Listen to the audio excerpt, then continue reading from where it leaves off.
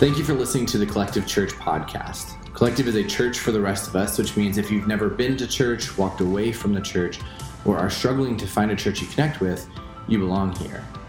Right now, Collective is fully online, so if you like the podcast, make sure to check us out on Facebook at My Collective Church on Sunday mornings at 9:25 a.m. for Collective Online. We would love for you to join us. A lot of big things are going on at Collective, so make sure not to miss a week this fall as we will be sharing about how God is moving in our church and what is next for Collective. Thank you for joining us. Now, let's get into today's message.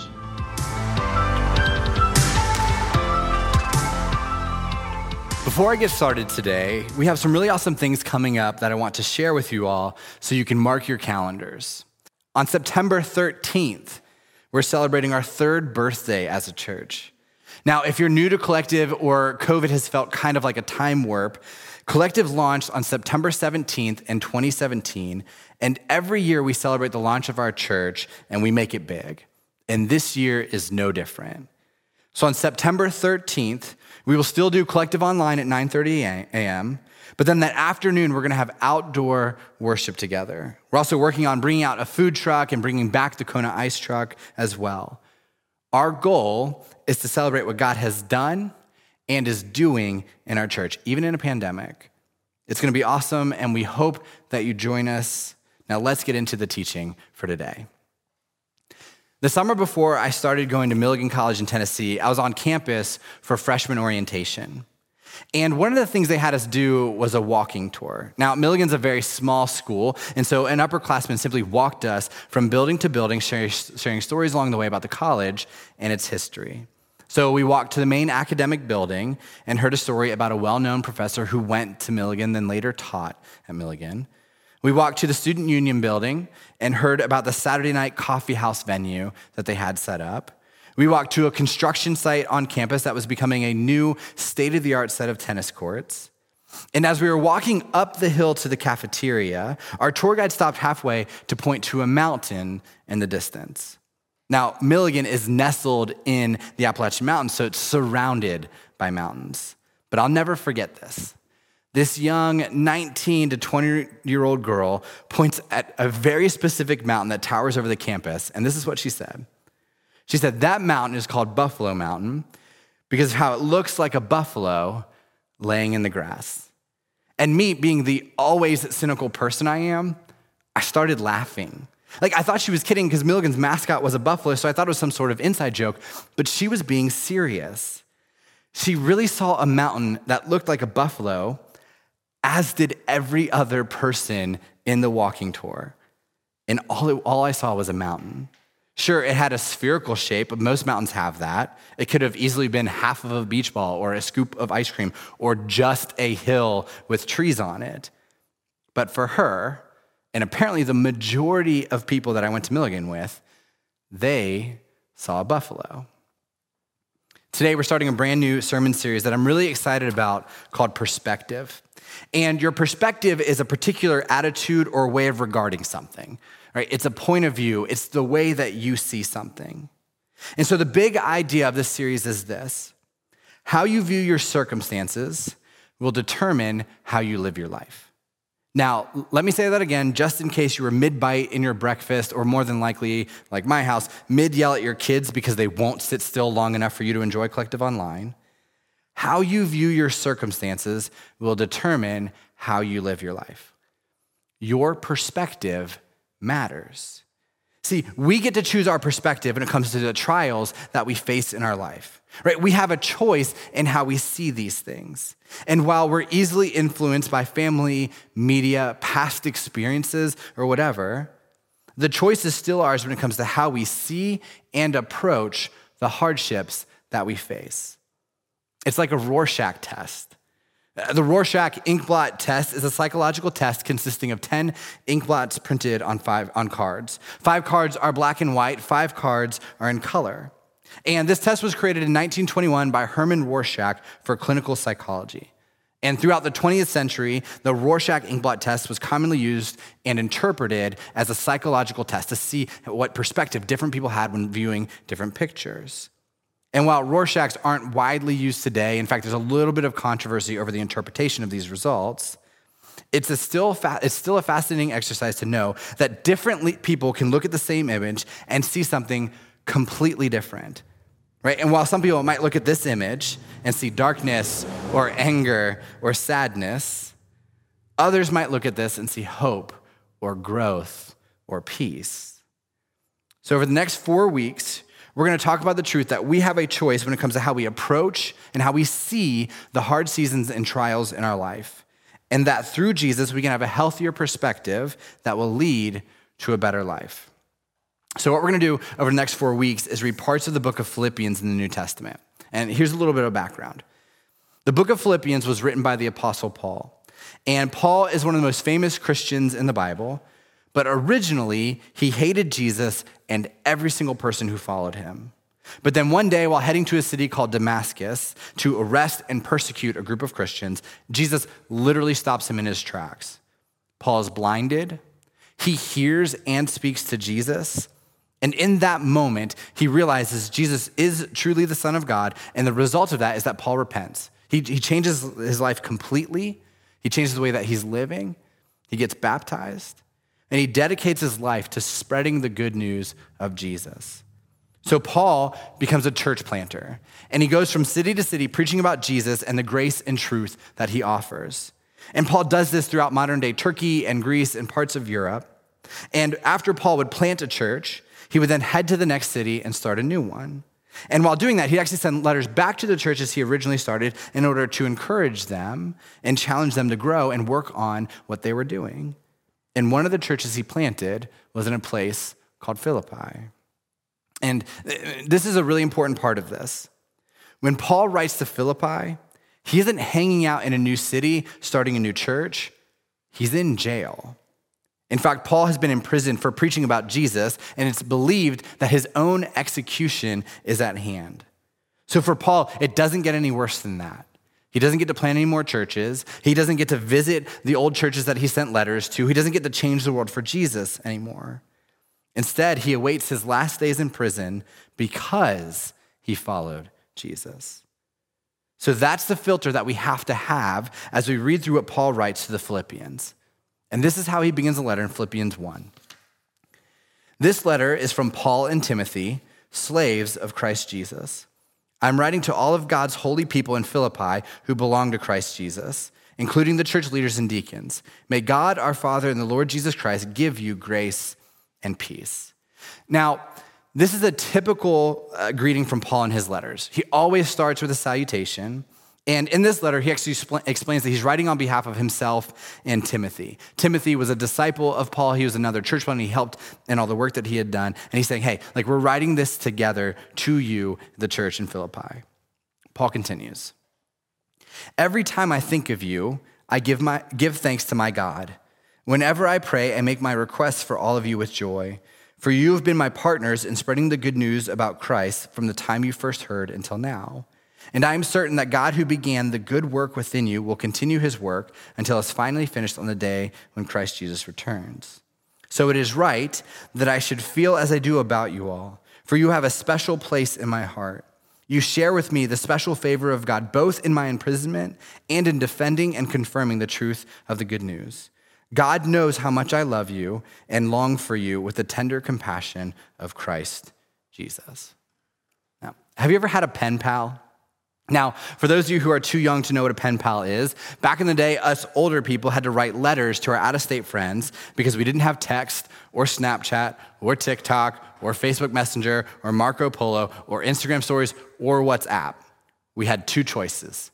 You could call people or write them letters.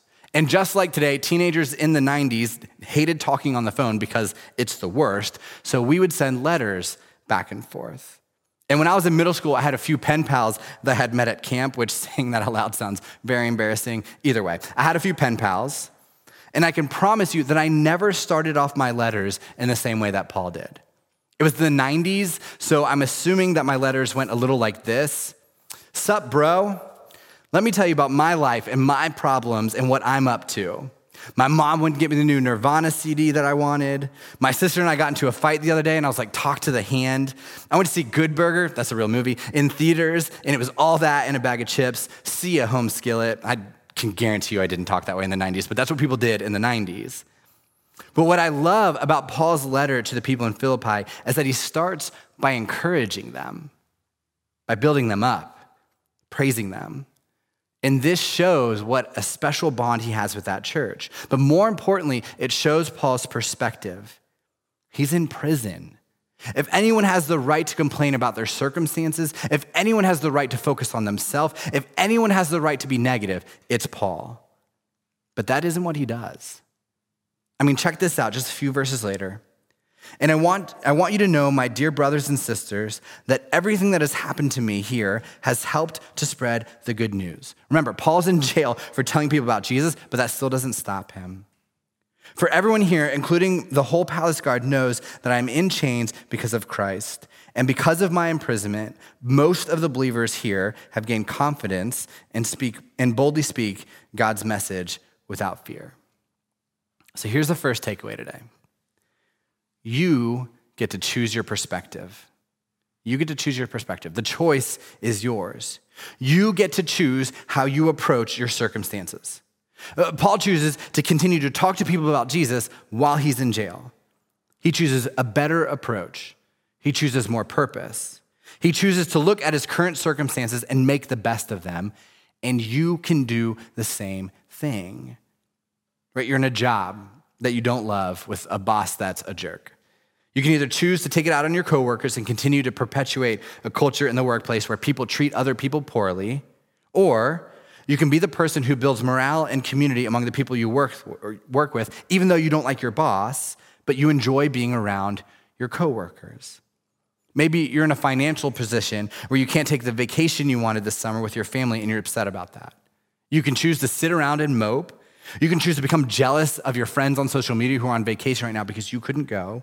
Or you can choose to figure out a way to plan special adventures with your kids where you explore Frederick, where you visit parks, where you take trips to have ice cream for dinner and create memories without having the high cost. Here's one I've been struggling with for the past months. Church is fully online and we can't meet together because of COVID. I can choose to disengage and be upset because this isn't what I wanted or what I expected church to be, or I can choose to sit down and watch with my family because I don't personally get to do that ever. Or for you, maybe this is a time where you can intentionally use this to invite your friends to check out Collective because it's never been easier to do so than online right now. Or maybe you can take your next step because you realize that being online doesn't stop you from getting baptized or joining a team or joining one of our collectives, one of our small groups. Here's another one. You're single and you don't want to be. You're ready to settle down. You want to start a family, but right now it just isn't happening. Now, you can choose to wait around for the right guy to magically appear in front of you, or you can do what we talked about in our intimacy series back in March, and you can choose to become the person that the person you are looking for is looking for. Right? You can choose to invest in your mental health and work through the pain of old relationships. You can choose to work on your physical health. You can choose to put yourself in a position to be a better future spouse. Going even deeper than those examples, you have pain and brokenness in your life from a failed marriage, from a friend who has betrayed you, from a job you lost, from a loved one who was taken from you way too soon. You can choose to blame God. You can choose to let your pain define you. You can choose to sit in your brokenness, or you can choose to let God redeem your pain and allow it to help you grow. Or you can choose to let God redeem your pain and allow it to help other people grow. Romans 8:28 says this, and we know that in all things, God works for the good of those who love him, who have been called according to his purpose. Now, people believe that Paul wrote that as well. And what he's doing is he's recognizing that bad things happen. But if we trust God, if we continue to pursue God, if we let God work through us, God can do something good with the pain that we have experienced. But it's our choice to let God work. So the point is this: when you face trials, which you will, you get to choose your perspective. How you see those trials, how you approach those trials, how you respond to those trials. Now, let's continue to read what Paul writes, skipping ahead a few verses. He says, For you have been given not only the privilege of trusting in Christ, but also the privilege of suffering for him. We are in this struggle together. You have seen my struggle in the past, and you know that I'm still in the midst of it. See, it's easy to read what Paul writes in the beginning of this letter and chalk it up to him being optimistic and being completely naive, right? Or the truth is, and we do this often where we say, well, he's not fully grasping reality. But Paul doesn't pretend that he isn't struggling. He doesn't pretend like everything's okay. That's why he says, you've seen my struggle in the past, and you know that I'm still in the midst of it, right? He understands, he fully grasps that things aren't going well. So the second thing I want you to write down today is this: don't ignore your trials. You see, in order to choose the right perspective, you have to be grounded in the reality of what is going on in your life. Time and time again, I'll sit down and have conversations with people whose marriages are struggling, who are making bad decisions with their money, who are not pouring into their relationship with Jesus. And the truth is, these are people who are rapidly sprinting toward rock bottom or who are in the middle of a storm.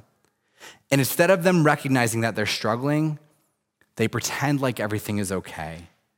And more often than not, they throw out these empty Christian platitudes, right? God's got me, everything happens for a reason, it's all part of God's plan. And what they're really doing is they're trying to ignore the problem until it goes away. And that's unhealthy. You can't ignore your trials. You can't make yourself so busy that they go away. You can't post enough happy family social media pictures to make it true. Don't ignore your trials.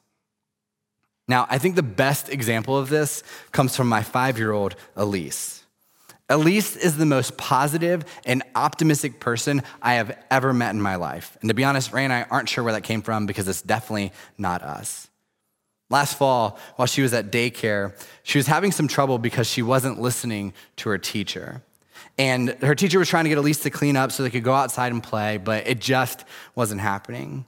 Elise was defiant and misbehaving. So after a few attempts to get her to do what she asked, her teacher told her that she needed to take a break, aka timeout, and sit at her desk for a few minutes to chill while the other kids got to go outside and play.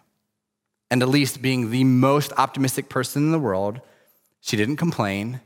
She didn't throw a temper tantrum. Instead, she told her teacher, "That's okay, because my legs are tired. Now I can rest them so I can play more later." And listen, while that's cute in a 5-year-old, and also it's not your 5-year-old, so it's not that cute, she was completely ignoring the fact that she was in timeout, that she was missing out on something fun. And instead of her taking a deep breath and understanding that she was in trouble, she acted like everything was okay. And it wasn't, right? And we do the same thing as adults. We ignore the trials and pretend like everything's okay. But in order to have a healthy perspective, we have to recognize that our trials are real. Now, if you do the first two things we talked about today, right? You choose your perspective and you don't ignore your trials, you will have a better approach to life. If you just do those two things, things will become a little bit easier and a little bit better for you. But please know, the only reason why Paul could face these trials and still have hope is because he chose Jesus, right? The only reason why Paul could get through imprisonment and a possible execution with a positive outlook was his faith in Jesus. Let's jump back a few verses. This is what he writes. "For to me, living means living for Christ, and dying is even better. But if I live, I can do more fruitful work for Christ, so I really don't know which is better. I'm torn between two desires. I long to go and be with Christ, which would be far better for me. But for your sakes, it is better that I continue to live." Right? So Paul realizes that his life could go in multiple different directions. Right? Maybe he does get put on trial and executed. Maybe he gets set free. And he says there's a benefit to both of those things. If he dies, he recognizes that he spends eternity in heaven with God. If he lives, he gets to tell more people about Jesus. But again, no matter which direction his life takes him, he has hope because of his faith in Jesus, even while in prison, even with the unknowns, even in the trials that he's facing. You see, here's what Paul understands. Jesus gives you purpose. Jesus gives you hope. Jesus gives you peace. Right? Jesus gives you a better perspective because it isn't all about life here on this earth, but eternity with God. An eternity that's described as having no pain or brokenness or tears or trials, right? Jesus gives you a better perspective because life isn't all about you, but about others. And when you choose to love others and care for others, we will have more joy. Jesus gives you a better perspective because he offers endless second chances. Right? So when you face a trial, you know that it doesn't define you or force you down a path the rest of your life that you can't change. Jesus gives you a better perspective because he loves you. So that even in your lowest moments, even when you feel unlovable, you have the love of a Savior that's unconditional. Right? The reason Paul could have the perspective he had in the trials he was facing is because his faith wasn't in himself. It wasn't in others. It wasn't in the world. It was in Jesus. And Jesus promised that when we put our faith in him, right, when we're baptized, when we choose to shift our perspective to him, we will live life to the fullest, even in our trials. Now, it doesn't mean that your struggles will go away. It doesn't mean your trials will disappear, and Paul is proof of that. It simply means we have what we need and the perspective we need to get through those trials. So to those of you who are struggling, and you don't know what else to do to get through today or next week or next month, maybe take a page out of Paul's book and start with Jesus. And if you're not a follower of Jesus, or maybe you've been kind of passively following him for a long time, but you're looking for a fresh start, let today be the day where you choose to shift your perspective onto him, to put him first and see how that impacts your life.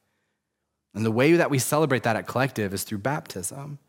Baptism means to be immersed in water, and it represents the death of your old self and the raising up into new life. That is why Paul had the perspective that he had. His faith is in Jesus and the life that he has to offer. And if you're ready to take that step, or if you just want to talk to somebody about taking that step and shifting your perspective, you can check off baptism on your online connection card, or you can head to mycollective.church/baptism, and Danielle will reach out to you this week so you can start having a conversation about what that looks like to view things the way that Jesus wants you to view things. Now, we all know this, but it bears repeating. Life is full of trials, right? This season right now is full of trials. And while I have no idea what you're going through, and I don't know what's going on behind the scenes in your life, one thing I do know is that whatever you are facing, it's better with Jesus than without him. So let's shift our perspectives onto Jesus and choose the hope and peace and joy that he brings. Let's pray. God, thank you so much, first and foremost, that we don't have to go through our trials alone. God, that the reason why Paul could get through what he had to deal with the imprisonment and the unknown and a possible execution was because the entire time that he's dealing with this trial, this storm, this unknown, this part of his life that he didn't ask for, God, he's not alone. God, you're with him. And as he faces those hardships, that's the filter that he has, and he has hope because of you, and he has peace because of you, and he has joy because of you, and he has just a willingness to keep going because of you. So God, I pray as we face trials, as we're in them right now, or as we're about to be in them in the future, God, I pray that our perspective can change and we view things the way that you ask us to. God, ultimately the way that Paul modeled for us. God, but we recognize that when we follow you, our perspective changes. And even in our trials, and even in the pain, and even the hard things that we deal with, we're going to be okay because we have you. So God, help us do that this week. God, help us see things through a different way. Help us allow you to be the filter in which we approach the things in our life that are going well and the things that aren't going well. But God, ultimately, through all of that, help us recognize that even in our lowest moments and even in the storms, you are with us. And that is why we can have the perspective that we have. God, we thank you, and we love you, and pray these things in your name. Amen.